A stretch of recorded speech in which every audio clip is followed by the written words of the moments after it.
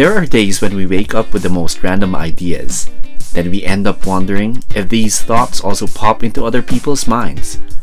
Not everything makes sense, and I feel like some of my thoughts shouldn't even be said aloud. I'm a clinical psychologist and part-time psychology professor, and in this podcast, I talk about these random ideas and in between maybe discuss interventions to some of life's common questions. Because who knows, maybe you'd find connections between your mind, body, and behaviors. This is Psychopage, listening to that voice at the back of my head.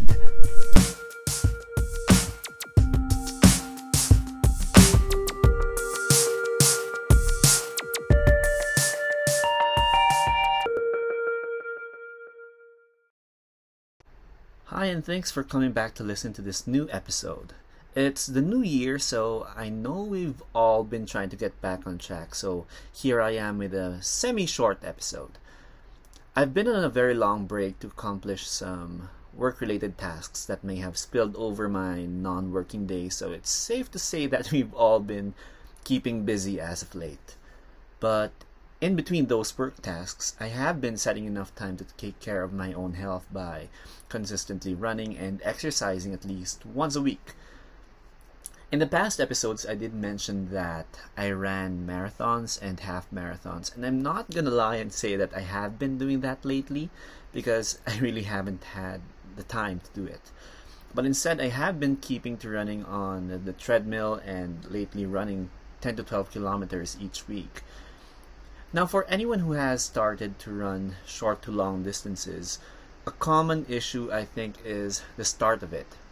Because if you have been used to sitting all day and glued to the screen or television watching your favorite shows or series on Netflix, getting up, putting on your shoes, and thinking of all those kilometers you have to finish would be the most difficult thing to do. If you're not that kind of person who might try and go running after this episode, listening further may not be the best thing, but hey, maybe you'd get something out of it. So here goes. The funny thing about me is that it's kind of ironic that sometimes I know that I'm so tired and almost just too tired to move, but I summon the strength and still go run a 10K. Sometimes this happens even at the peak of stressful days, but the interesting thing about this is that despite the fact that you're already fatigued or already have pain that you feel sometimes in your back, it really does clear your mind of things.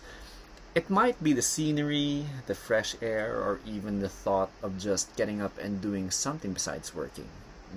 Who knows? Now, recalling when I first took up serious running, I think it was in 2012 when I bought my first pair of running shoes and went for a run during a warm afternoon. At that point, I didn't know what I was doing, so I just jogged a couple of half kilometers, then walked, then ran fast, then got tired again, and I alternated jogging and walking until I returned home. That same year, I was still a heavy smoker, so imagine that immense pain I must have felt while heaving and trying to catch my breath every step. Now, because of that pain in my lungs, I developed a love-hate relationship with running, and sometimes because of laziness, I just go on 3-kilometer runs and just look at my surroundings, trying to determine why I was so bad at running, without realizing it was the smoking and self-sabotage that really sapped me of my energy. But at the same time, I felt the need to go out, be active, and smell something other than myself during the weekend. So that's what I did. At 5 p.m., I would start my run from my house, sometimes with friends, but mostly alone. A run would usually start for me as a literal uphill climb. There's this steep incline a few meters away from my home that I need to pass in order to get to some back road away from the busy streets. At some point, I'm really second-guessing myself and asking whether it's worth it to keep feeling this pain in my feet and legs and just to go somewhere then back home. But once you pass that steep hill, it somewhat gets better or sometimes worse, depending on how you look at it. And kind of like that cup half empty or half full sort of principle. And it does tend to vary, at least for me, because some runs do feel like a chore, while others do feel that invigorating. And sometimes when I get to that point of self-doubt, I just close my eyes and just say, you're doing this, you've already stepped out of the house, you're just gonna go, just complete this, and go ahead and do it. Well, sometimes it works, but most of the time, it really is a pain to do it. But then again, just going forward and knowing that you're going somewhere, that is a fact. A fact that you have to do when you're trying to run at least a few short distances. Now, I'm not the expert in running, but sometimes you do get that runner's high that some runners do talk about, where you're in that state that seems euphoric or overly happy. It sort of sounds like a scam that some fitness enthusiasts say to get you to exercise, but it actually is logical and plausible. Because our bodies, by nature, produce endorphins, neurotransmitters that when we move or do physical activities, as simple as walking, we emit them, we produce them in our bodies. At least that's what it is in theory. Now, as an added benefit, physical activity also burns calories and, yes, unwanted love handles if you do it right. In most recent years, it has been an interesting finding for some researchers that running, like other cardiovascular exercises, also produce brain-derived neurotrophic factors, or BDNFs, which are said to aid in neurogenesis or in replenishing or regenerating your neurons or brain cells. Whereas it hasn't been completely proven, there are studies that show such evidence where people who engage more in cardiovascular exercises actually learn better, feel better, and yes, look somewhat healthier because of it. Now, the longest run I've done is a full marathon, 42 kilometers or 26.0976 miles. And I've done it with two friends who have been running even longer than me. So if you haven't joined any organized run before, it actually starts with around 100 to 300 people at the start of the starting line at around 4 or 5 a.m., where the organizers usually have you stretching and trying to pump you up before crossing the line. Immediately you would feel, sense, and even smell the people's energies emanating and raring to go. And along the way there would be enough cups of water, some electrolyte replenishing gels, fruits, and the occasional roadkill for you to avoid. For my experience, the first 10 kilometers are like the beginning of a dark tunnel. Primarily because it is really dark and you only see light from the people wearing headlamps, the street lights, and glowing gadgets that people use to track their progress. That is, if it is a road run. There's also that faint smell, or sometimes very strong smell of menthol that people put on their joints, so it helps numb the pain in their joints and other areas of the body. Some other enthusiasts also use that sports tape, the glowing neon sports tape, to help with their performance. I don't know how well that really works, but for people who do use it, they say that it does, or they do. Now, for my experience, once you get to the 50% line of the run, your mind can either tell you, oh God, I need to do twice the effort that I gave in the past few hours, or I'm halfway there, I'm almost there. And sometimes it's a combination of both, where you either just want to just back out or drag yourself to the finish line. True enough, along the way there would be people who would succumb to cramps and fatigue, giving them a DNF or did not finish remark when the race is over. And let me tell you about cramps, because they do hurt, especially when you're a few kilometers away and you're suddenly having your legs stiffening up, and they don't do the job because they're already that stiff and are really causing you pain. It's that immense pain that you can't just think away or you can't just ignore because it's there. It's right in front of you. It's in your legs, that sort of pain.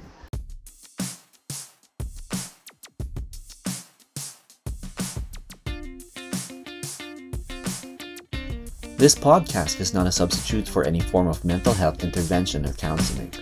Though some of it may be therapeutic for you, there are also some things that are quite opinionated and wouldn't sit well with you, and that's okay, because these points may be points of new debate or new conversation. But for those listening and do think that at some point you need counseling or just someone to talk to you about your experience, know that there are mental health professionals willing and available to listen to you, and some of them are on different social media sites. That being said, please do be careful and find reputable and trained professionals, because getting the right kind of help is also as important.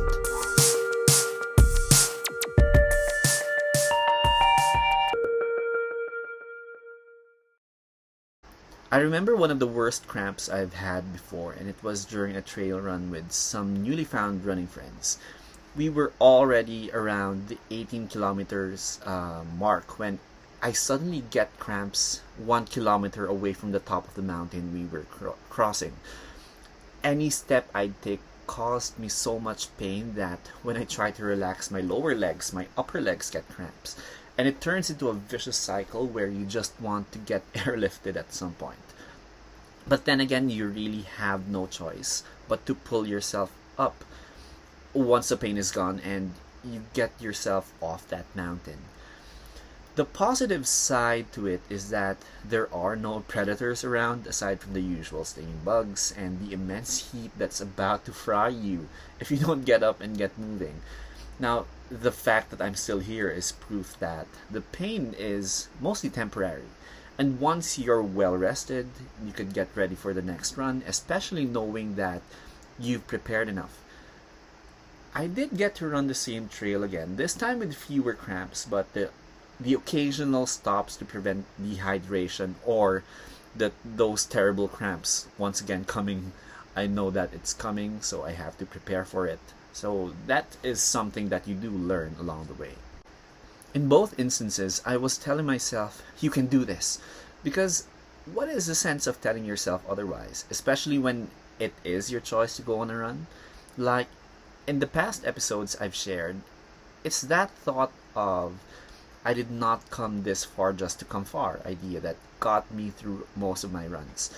And in the midst of it, it's kind of funny that my mind does go somewhere else when I'm running.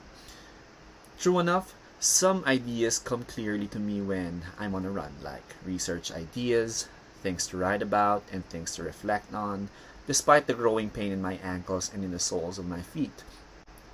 Which led me to ask whether that runner's high or some sort of magic is at play during these sorts of activities.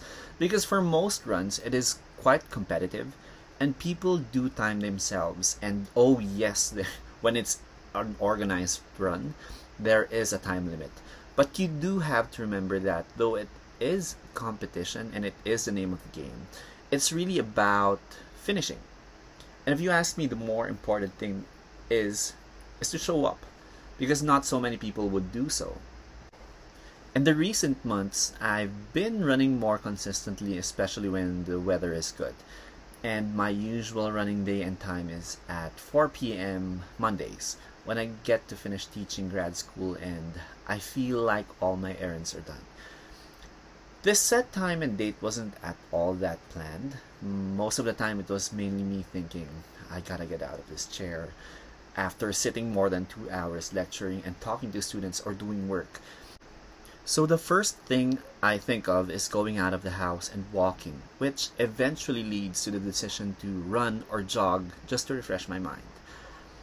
The best thing about where I live is that it is a few minutes of running from my home, which leads to a wide sea of pine trees and other coniferous trees. Sometimes when I'm lucky, I get to smell the fresh pine nestled on the branches, and when I'm luckier, I get to hit my head on some of the branches. Then, as the afternoon turns to evening, you can really feel the cool breeze going through your clothes and going through your body, which actually refreshes you a lot. As an extra challenge during the COVID-19 pandemic, running in public places where there are lots of people, like in tourist spots, does require you to wear a mask. So the added difficulty of having to mask your nose and mouth while trying to make good time running will slow you down at first, but once you get a good rhythm in breathing going, it becomes a lot smoother. However, it's not really suggested if you do have respiratory problems, because with the thinner air in high altitudes, it will make you lightheaded and you might faint along the way. Now, while going through my usual Monday run, I put on favorite tunes, and sometimes when I need that extra push, I put on my favorite soundtrack from the musical turned motion picture Rent. There's just something about the emotions and rock ballads that really push me to go faster and continue running, and gives you that extra adrenaline boost it gives when you're going downhill. And with my usual route, the downhill slope is often an area where vehicles are busy revving uphill. So the whole time I'm also telling myself to be alert and stay focused while enjoying the whole route. Because if you're not alert or focused, you know where you're headed. You're on the dashboard of any car already, whatever happened to you. In between, I'm also listening to a guided run using the Nike Run Club app, specifically that of a guided 10K run. And what I like about this is the fact that it's building you up and making you more mindful of your running. Sort of like having that coach beside you or in your mind, telling you or reminding you what it is that you have to focus on while running. For example, it reminds you that each run is different, like we talked about earlier, and that sometimes your body does take a longer time to adjust to the pace you'd like to run, even when your mind is egging yourself to just go forward. It also teaches you to be more mindful about your form, like reminds you to look forward with your chin slightly leading your body, arms swinging naturally from front to back and not sideways, shoulders down and relaxed, and your breathing following a natural rhythm. As if you don't do this, there is some point in that run where you're expending a lot of energy that you don't really need to expend. And while doing this, I'm reminded of all the workshops and training on mindfulness and meditation, where you're really trying to pay attention to different aspects of your person, including your body, because your motion would be deeply connected to your thoughts and emotions. And the more in sync these seemingly individual parts become, the more you can actually take control of your run. What I like more about that guided run is that it reminds you about why you're running. And the main reason should be because you are celebrating the fact that you are running, and not just trudging or forcing yourself to do something that is a pain to you. It also reminds you to look at the kilometers you've run so far, not how many more you need to do, while actually enjoying your time. Again, that half empty, half full kind of principle, where if you look at it from a more positive standpoint, you look at your progress a little bit better than what it is that you still have to accomplish in this run. Because a lot of times, when you're really so focused on goals like getting a better average speed, you could miss out on certain features of your run. So in between, I guess it really helps for you to just explore and hang out at a particular spot, take pictures, and really soak in the environment. Because you might miss out on certain features of your run, like, the fact that that tree you've always been passing has grown a lot more leaves than before, or the fact that a family of cats have taken shelter in that spot where you tend to rest when you need to take a quick break. And I know that we've spent a few episodes on goals, like giving it your all and being uber productive, but I've learned in the past months of hiatus that when you're chasing that rabbit that contains all of those hopes and dreams, it could lead you to that rabbit hole that's pulling you to do everything at once, even when you know you have that single brain to deal with all of the mind work. But it's a proven fact that some downtime, or especially time to rest, is definitely needed for you to function better. In some therapy sessions with clients, we analyzed such phenomenon with the metaphor of a factory machine that continues to grind, operate, or create different products. And there comes a time when your gears, or those specific internal aspects of yours, would slow down, would rust, or even break. So it's important to provide yourself maintenance in the form of self-care, where you do not only live to react to different stimuli or pursuits, but rather work on yourself and your body, which is not mechanical but actually biological, with both psychological, emotional, and mental needs, and even physical needs that you need to fulfill in order to make sure that it's going to do the actions that you want it to do. So, what do we take away from this episode? It's mainly the fact that running, like any other physical activity that promotes growth, challenges your abilities, and also helps maintain your health, form, and senses, is essential. Not only is it a physical activity, but it's a mental and conscious decision where mind, body, and brain come together to push you forward. I'm not saying this is the best thing to do, especially when you simply need to lay down in bed, close your eyes, and reflect. Rather, find that one thing that might ignite your passions and rejuvenate you when needed. But for those who do run, I'd just like to say that you're doing a great job so far. And whether it's a run that you've been doing routinely, or a run that you just suddenly done after 3 or 4 months, you know you've got this. You are more in control of your own finish line than you think. Simply showing up is an achievement, and going further than you expected is a sign of your strength and resolve. But do remember that progress is progress. And I hope to see you on your next run. And if this is a part of your New Year's resolutions, I hope you keep it in the next 12 months.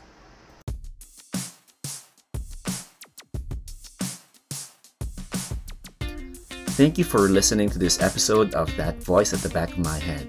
I hope you enjoyed it, and for more episodes, please follow us on Spotify, Anchor FM, or from anywhere you get your podcast from.